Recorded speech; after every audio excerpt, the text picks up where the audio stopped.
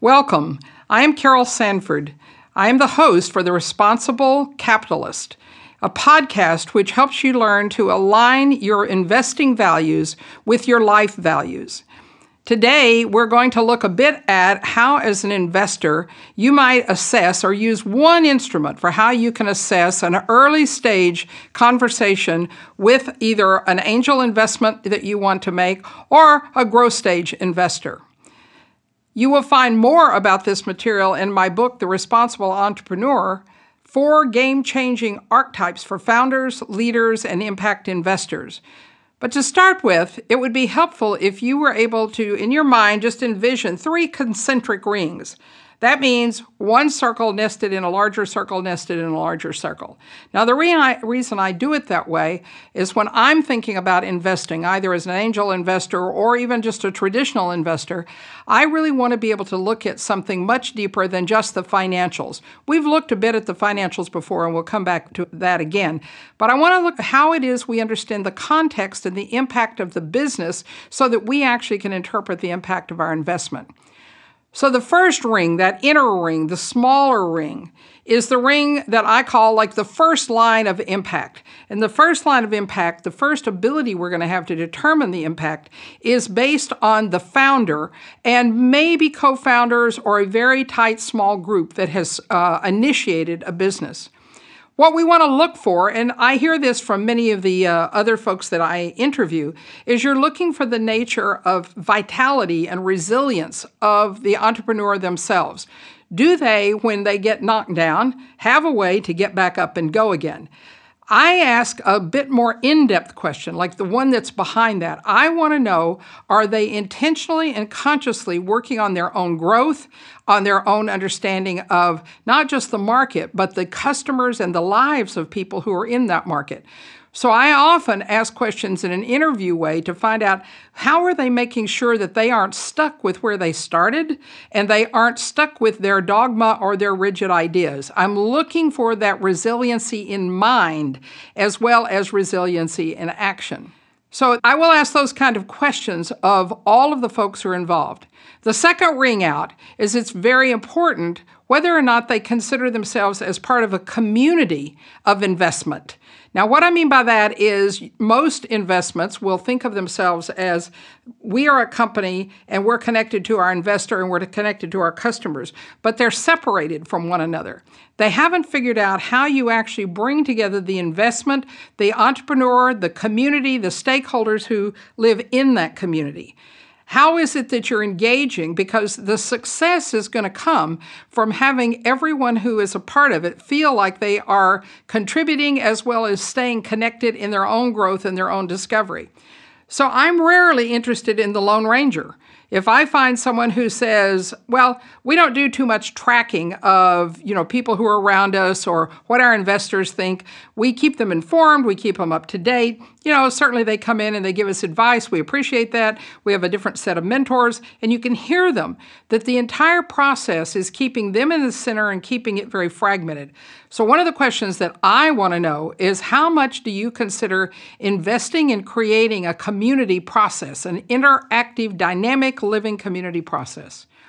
The third ring, I call the third line of impact. So the middle one is the second line of impact. Am I impacting, connecting to community? The third one is what is the system effect? When most small businesses form themselves, they're thinking about the effect being on their own life. It's like a lifestyle entrepreneur. And that turns out to make up more than 50% of the people who start a small business. Hard to track those numbers because almost all entrepreneurs want to make their own life better. There's a next ring or so out, though, that can move to not only do we just want to affect the consumer, the people who want to buy from us, and the ecological effect that we might be having with our product, what it does and how we make it, but they actually want to look at, can we affect something much bigger? So those of you who have read or seen The Responsible Entrepreneur, my most recent book, you know that I talk about 4 portals of system effect. And I actually ask questions and push to find out how they're thinking. So I had the opportunity to meet Steve Jobs because I was teaching at San Jose State University in a crossover program between business and urban planning and information technology when Apple was being founded. Now you know how old I am. And in that process, he continuously said in the meetings, the few that I got to be in where he was, but I heard it in all of the Apple students who came in, they were continuously talking about redefining, reimagining, reconceptualizing an industry, that they wanted to bring something forward that never existed, and then everyone else would understand that what it should be like. That ability to affect an industry drives a much more powerful set of thinking because you're thinking about setting the standard for an industry and leadership. There also are ways to affect an entire system, the social systems that we live in, and their effect. So one of the small businesses I've been blessed to get to work with and who have their own struggles but also their own joys is Community Source Capital. Community Source Capital really represents a great deal of what I'm talking about here in terms of thinking about impact. Let's go back to the center ring so you can see how it builds out. They spent time developing and working on themselves, and still do. Not only did they start with going back to school at Bainbridge Graduate Institute, now called Pinchot, and working on developing and understanding a very different way to think about business, but they also have become a part of the seed communities that I've been blessed to have people involved in, where they really work on their own growth, their own strategy, plus they see themselves by definition as community-based investors. What they do is they raise capital interest-free, so you get your capital back, but not interest on it, so there's no chance of usury in the process. And they loan that to people in a neighborhood. Mostly people know who they're loaning money to because they help raise it. Now you can see you've got the investor and you've got the entrepreneur all held together. But every time you listen to Rachel Maxwell or to Casey Dillaway or any other member of that team talk, you know that what they're working on is changing the idea of how financing of business happens, bringing it back not just to local, but to neighborhood, bringing it back to knowing, not just counting how far it came away from. So I ask these kind of questions as an investor, and I actually know that although these sound like grand ideas that must be quite ethical and responsible, these are the things that determine the actual return. Now, why is that? Because 87% of businesses that are founded this year will not exist in 10 years. In fact, it's more like 7 years. It's speeding up all of the time. When I know that they're working on their own growth, they see themselves as a community of investors, and they understand that they're trying to change something larger, I know they dream bigger, they work bigger, because they're driven by the meaning of what they're doing as well as the effect. Today, I'm going to introduce you to a woman who has moved that path herself. She has moved the path from being in the big corporate world, being in the big investing world, even being a writer for the Financial Times, and how she has moved through a series of lives, she calls them. I have 3 different lives, which really help you begin to understand the number of things you have to take into consideration when you land in the space of being an angel investor.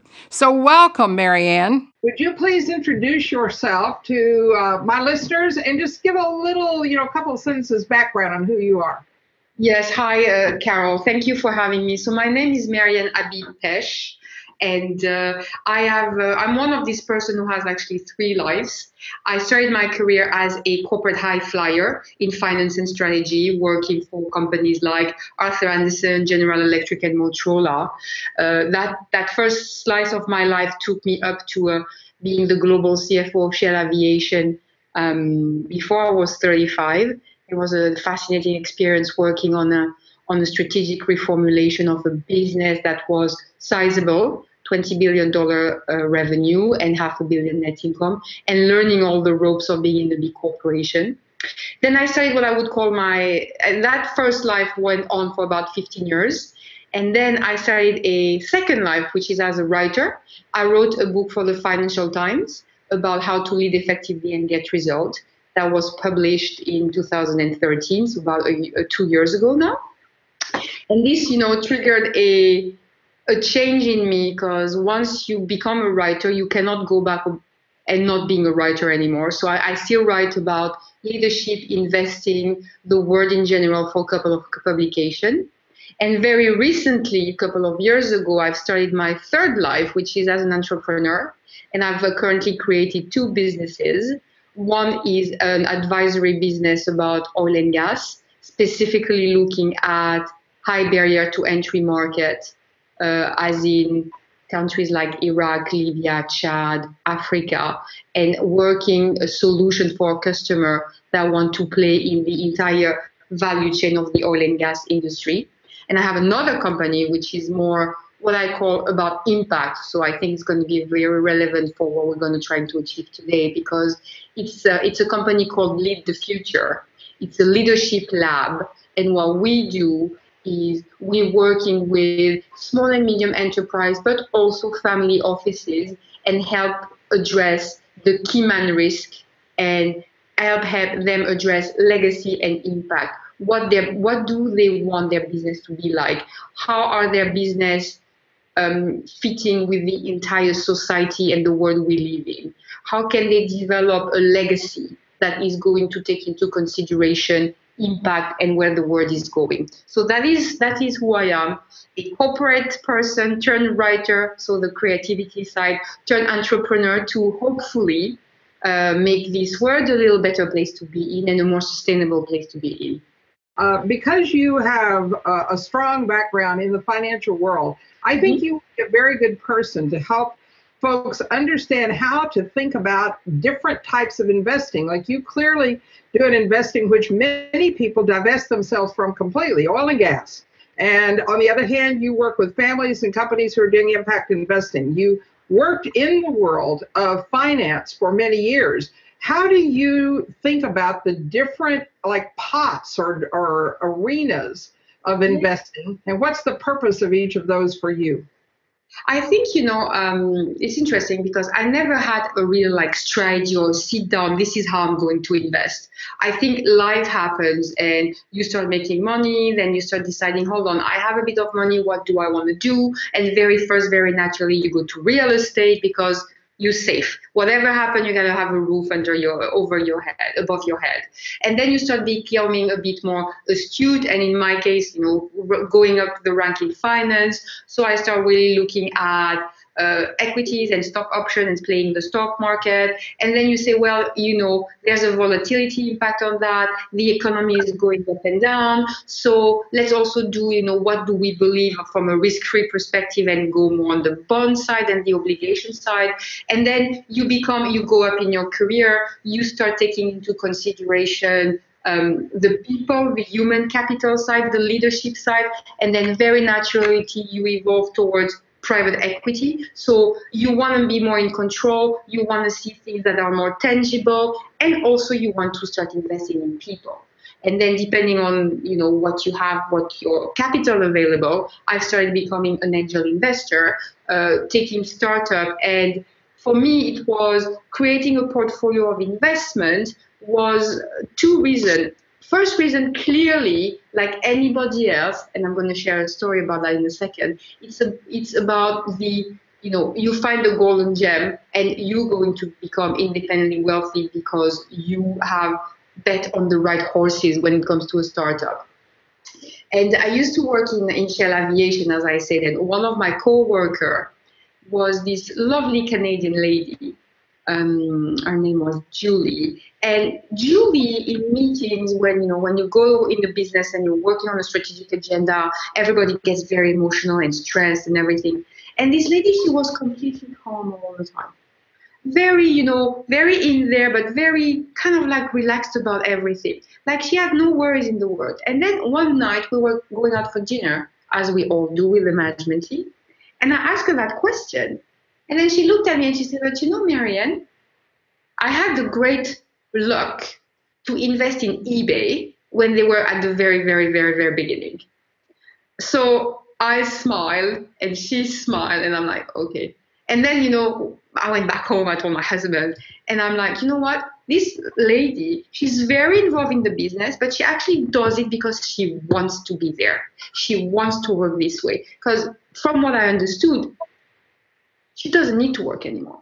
So the angel investing side, that's how it crystallized for me, becoming an angel investor. First for that, because I'm like, maybe just maybe, you can find a startup that is going to set you for life.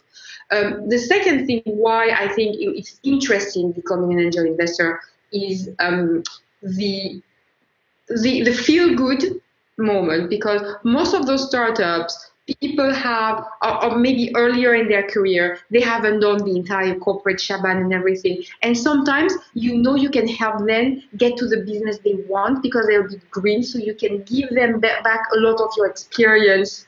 Mm-hmm. A lot of your contacts as well. Of course, you have to negotiate and sit on the board or what have you, some other things. So you bring the money, but what I liked about it is also bringing the intangible, so the impact side. They had an extra business brain, a bit older than them, with a bit more contact that can help them maneuver and make this business, our business, at the end of the day, better with higher chances of success.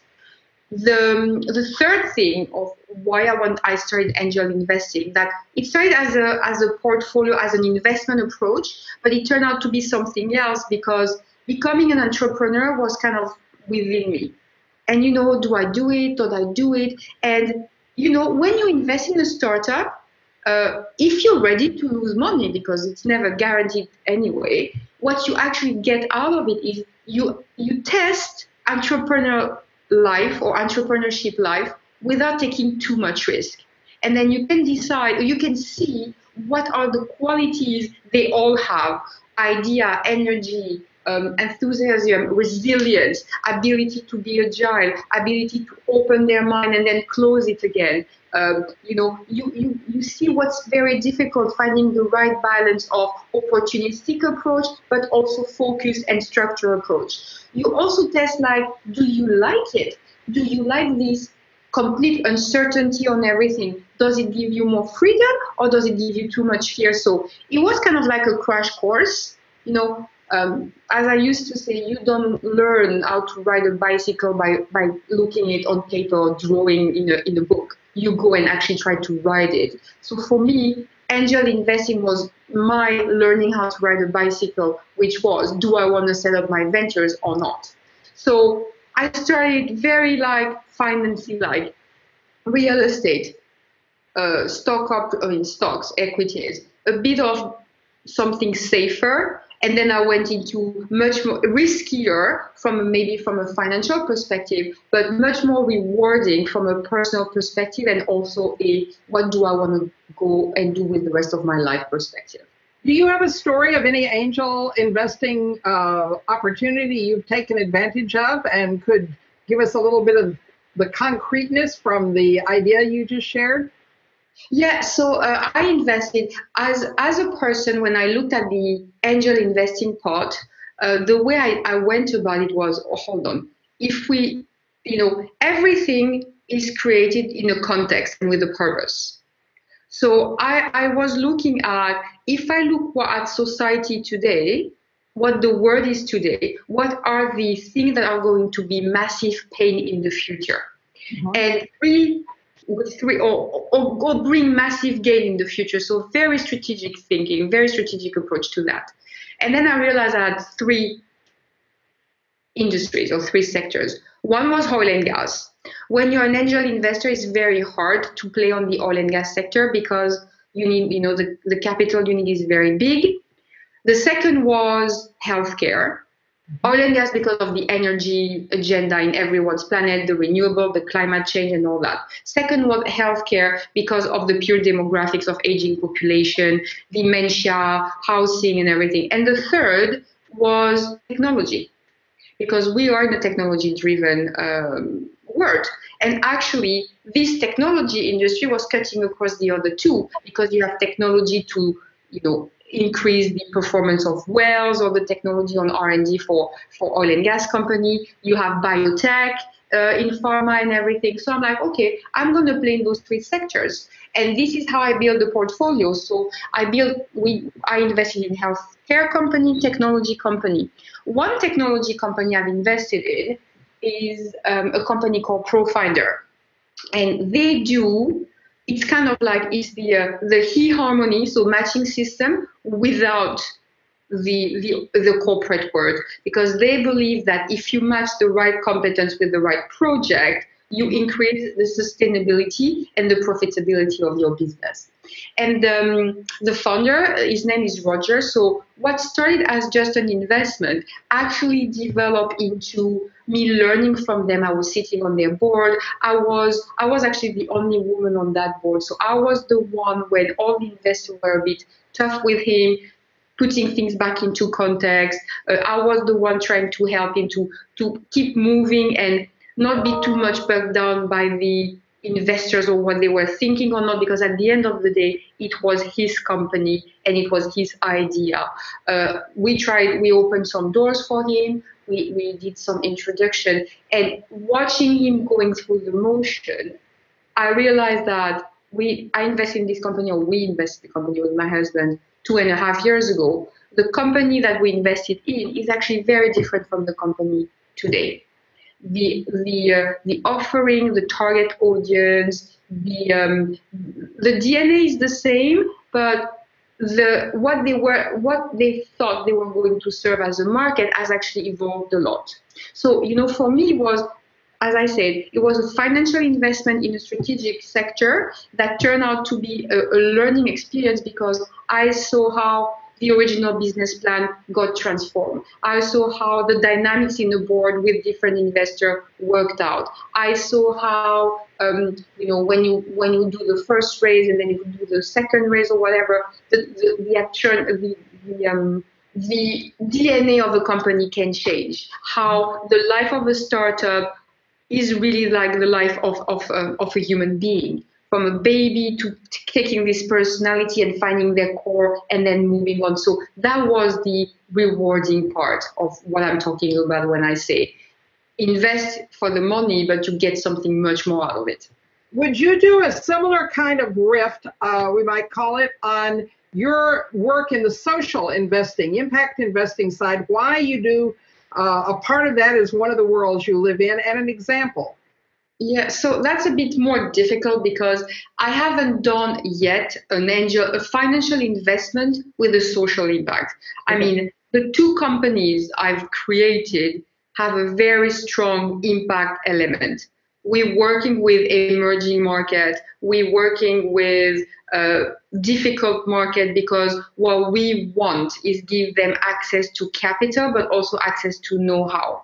Now, I've always been very interested by the social impact side, but where do you draw the line? What do you call a social investment? Is it a zero return? So then why don't you go nonprofit? What do you call this an investment? Is it 20%? Is it like less than a normal return? But how do you define a normal return? Because in the private equity world 5 years ago, the normal return was double digit, starting with 20%. Now, are you happy for with the 12 or 7% return as long as it's sustainable? What does impact mean for you? And those are very nebulous questions.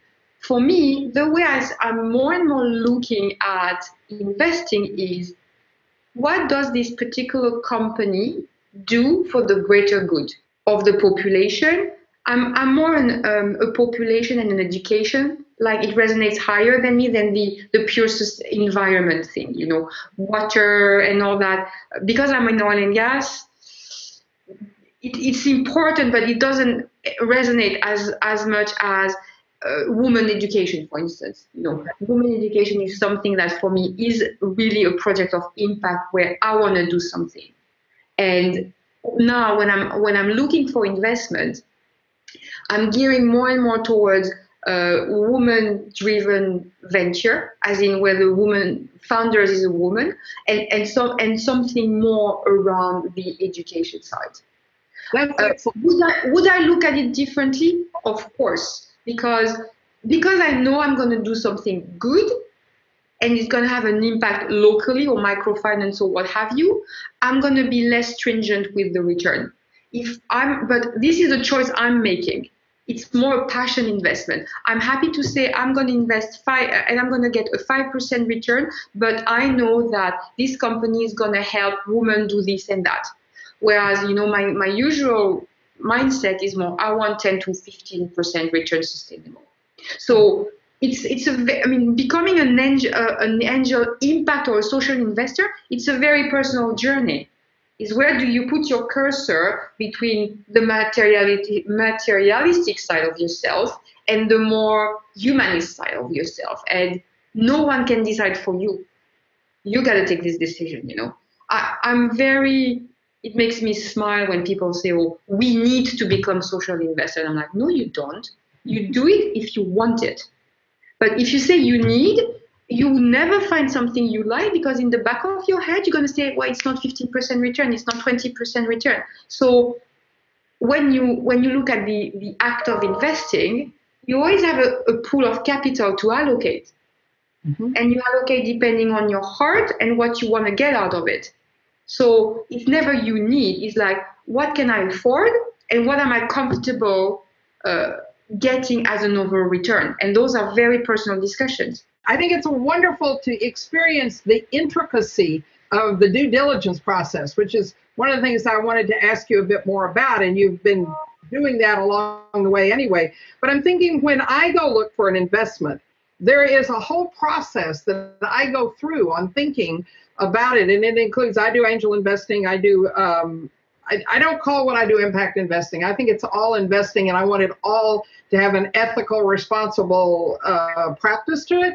But I have a process I go through about finding those and finding how I connect my passion. I'm wondering, how do you do that? How do you seek out, find that due diligence, an entity that you're considering putting your heart and soul as well as money into? For me, there are two things. It's like, how do you source opportunities? Yes. One side, and then how do you assess the opportunities, which is another side. Yeah. Perfect. So, sourcing opportunities, I do it all by network, you know, because that is really related to the first investment I made. I made a first investment with a group of people that were always investing together. And they were a bit more, they had much more money than we had, or than I had. They were all ex-bankers and everything. And they had they're older than we were. So they had so much more, they had a vision, and they were plugged in the universe much better than I was. So in the beginning, you know, I went with them. I joined a couple of investment clubs, like the LSE one in Hong Kong as well, kind of shopped around. And once you've done a couple of investments, you actually end up being on some people's list, and people send you stuff. So what I'm trying to say is, sourcing the deals is not an issue anymore. As long as when you start, you plug into the right network, and with people that are a bit more experienced than you, so they can also filter some of the deal for you, you're well sorted. So if you want to start on how do I source deal, start looking at, and business school angel investor network are really good, or business school entrepreneurship network are always very good. And then ask around, and you'll be surprised when you say, oh, I've invested in a startup, and you start having a conversation about that. In your circles of friend or professional circles, people start talking about that, you know, and then you create, oh yeah, you know, this and this and that. Assessing deals is a completely different process for me. Okay, again, I'm a CFO by background, so. And I worked on buying assets, selling assets on the private equity side and everything for the company I worked for, and now, you know, on the advisory side. So it comes not naturally, but, you know, looking at the P&L, looking at the balance sheet, looking at the business line, stuff I know how to do. But with now 20 years, almost 20 years of working experience, I realized that most of the time you can take a business plan and do that with it and scratch it. And what matters in angel investing is the person. Mm-hmm. So I spend a lot of time trying to understand this person. And the biggest part of the due diligence, once of course, pain gain, does it make sense, does it stack up from a number perspective, is about the personality of the founder. Do I have a key man risk? Is this founder able to dilute the leadership, empowers other? Is he structured? Is he agile in his thinking? Does he observe and react? Does he have resilience? I mean, as in, can we, it happened to one of our investees. Overnight, he lost his pack of investors for the second round. And that was well, we already had invested in the company. We say we're not going to do the next round, but other people were supposed to, and they didn't. And it was a very acid test because Simon is the name, and it's another software as a service company called Wazuku, who's doing very well in Europe and in the US now. And Simon went around and he turned some of them back into investing on the second round, and he made them open some other doors. So the guy didn't say, well, that's over, it's done, because he lost his pack.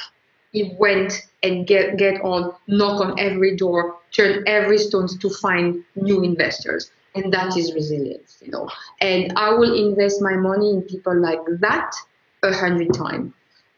What I look as well is if they have an advisory board, what's the level of seniority and the level of diversity or needed expertise in that, because I do believe that any founder of a company should be able to articulate the value equation of their company very clearly. And if they don't have the expertise to deliver on that value equation, have either in their team or in their board the people that can chip in. I want you to tell people how to find you, again, what the name of your book is, and if they would like to in some way connect with your work or with you, tell us what the best way to do that is. Yes. So I have two companies. One is called Lead the Future, and the other one is called Eastern Intelligence. So if you are an oil and gas person, contact me at Marianne, MARIANNE, at eastern-intelligence.com. If you are someone more interested in working on developing sustainable business and exactly what I said, this intuition and structure paired together for the greater good of your project, it's the Lead the Future part of the business, and it's the address is Marianne, still the same spelling, at leadthefuture.biz, B-I-Z. And the book I wrote, I'm going to show it to you. Great. Is the Financial Times Guides to Leadership, How to Lead Effectively and Get Results. So if you don't find me anywhere, Google this and you'll be able to find me. And I will put it also in the text part below the podcast and give people a link. Did you list a website there? I heard 2 emails. Is Lead the Future also a website? Yes, both are websites. So it's www.easternintelligence.com and the other one is www.leadthefuture.biz. And you're saying Eastern Intelligence, E-A-S-T-E-R-N. Okay. You have a lovely accent, and sometimes a letter, I want to make sure people get it. Well, it's been wonderful talking with you. Thank you so much for spending the time, and we'll let you know when the podcast is ready. Thank you, Carol. Have a lovely day in Seattle. Marianne, that was fabulous. Talking about how to think about angel investing is so difficult because you don't have all the normal kind of grounding that you have when you're looking at a growth stage business or at a Fortune 500 or 1,000 public company. So I really appreciate the depth and consideration that you put into that. And if you would like to hear more from Marianne, you can find more of the clips that we didn't put on this podcast by going to our Vimeo website and just put in Carol Sanford. You can even put in Marianne's name. I want you to also know that we have many more wonderful podcasts, not just for the responsible capitalist, as this one was, but for the responsible entrepreneur, both of which can be found at www.seed-communities.com. So seed, S-E-E-D, communities, plural.com.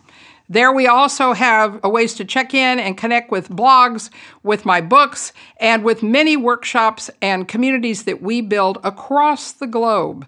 Thank you so much, and join us again next time.